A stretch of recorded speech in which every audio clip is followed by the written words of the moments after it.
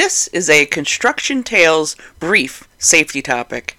In this video, I'm going to discuss the history and evolution of the hard hat. Let's begin this video by investigating the early history of the hard hat. Each year, it is estimated that 6 million hard hats are sold in the United States. The very first head protection was released in 1889 in the form of a leather miner's hat. Just like the first steel-toe shoe, the military was the birthing place where head protection evolved into a hardened structure. The U.S. Navy commissioned E.D. Bullard Company with the task of creating a protective hat that resembles the World War II, quote, Brodie or, quote, Doughboy helmet. Shipbuilders used to cover their hats with tar to harden them and create a layer of protection. Wearing a military helmet saved many soldiers from flying shrapnel and debris along with a hail of rapid-fire ammunition. A young lieutenant who served in the U.S. Army's cavalry first saw the effectiveness of the military helmet for soldiers during his time while serving in World War I. He was looking to use his wartime knowledge so that he may design an even better hard hat.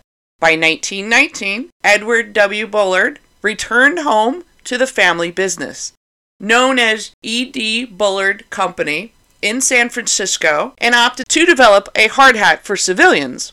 Today, the main headquarters for E.D. Bullard Company is in Cynthiana, Kentucky.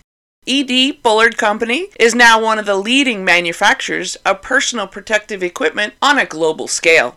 The family business was founded by the inventor's father, Edward D. Bullard, back in 1898. The family business started out as a manufacturer who created carbide lamps and other equipment for miners in California, Nevada, and Arizona. After returning from the war, Edward Jr. began developing ideas for affordable safety headgear that would effectively work to protect the miners. This new means of personal protective equipment was first known as the, quote, hard-boiled hat. This head protection was made out of heavy duck canvas and leather, and it was coated with shellac. This civilian hard hat version needed to be smaller and lighter than the military version due to miners working in small underground locations. One hat that was made of bakelite, which was an early form of plastic. The early hard-boiled hats were rather heavy and made out of steel. Edward Jr. had crafted and patented 13 different designs for his hard hat creations that were designed for different industry applications. The second hard hat patent in 1928 was the introduction of inner suspension that rests within the hard hat that was actually awarded by 1930. Hard hats were not required to be worn until the creation of the Hoover Dam, formerly known as Boulder Dam, back in 1931. Later on, the chief engineer of the Golden Gate Bridge required workers to wear hard hats during the erection of the bridge by 1933. The engineer was highly concerned over falling rivets that would serve as a hazard for workers during the bridge erection process. By 1938, the hard hats of that era were engineered to be lighter in weight since they were then made out of aluminum. The downside is that these hard hats are a natural conductor of electricity. By the 1940s, fiberglass hard hats were introduced to the market in an effort to combat high heat issues. The first thermoplastic hard hat was released by 1952. The hard hat composition began transitioning to polyethylene material by the 1960s. The MSA-V guard design, released in 1962, is still in use today.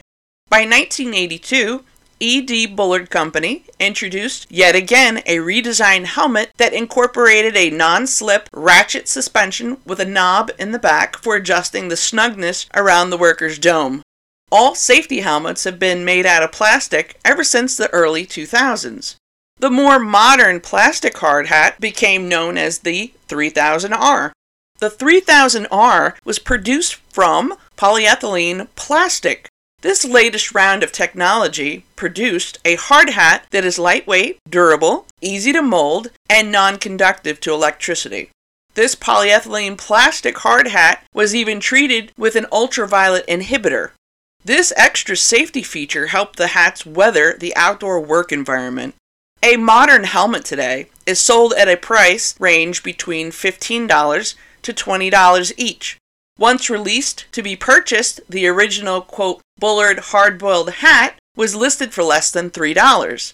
When adjusted for modern inflation, the very first hard hat cost roughly $45. E.D. Bullard Company took on field feedback in an effort to redesign the hard hat even further.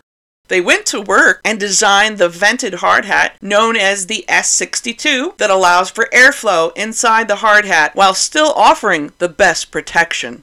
This is what I have for you on the history of the hard hat. In the next video on hard hats, I'm going to discuss the industry standards that properly regulate the creation of the modern hard hat. This concludes this Construction Tales safety topic. Come back for more topics soon.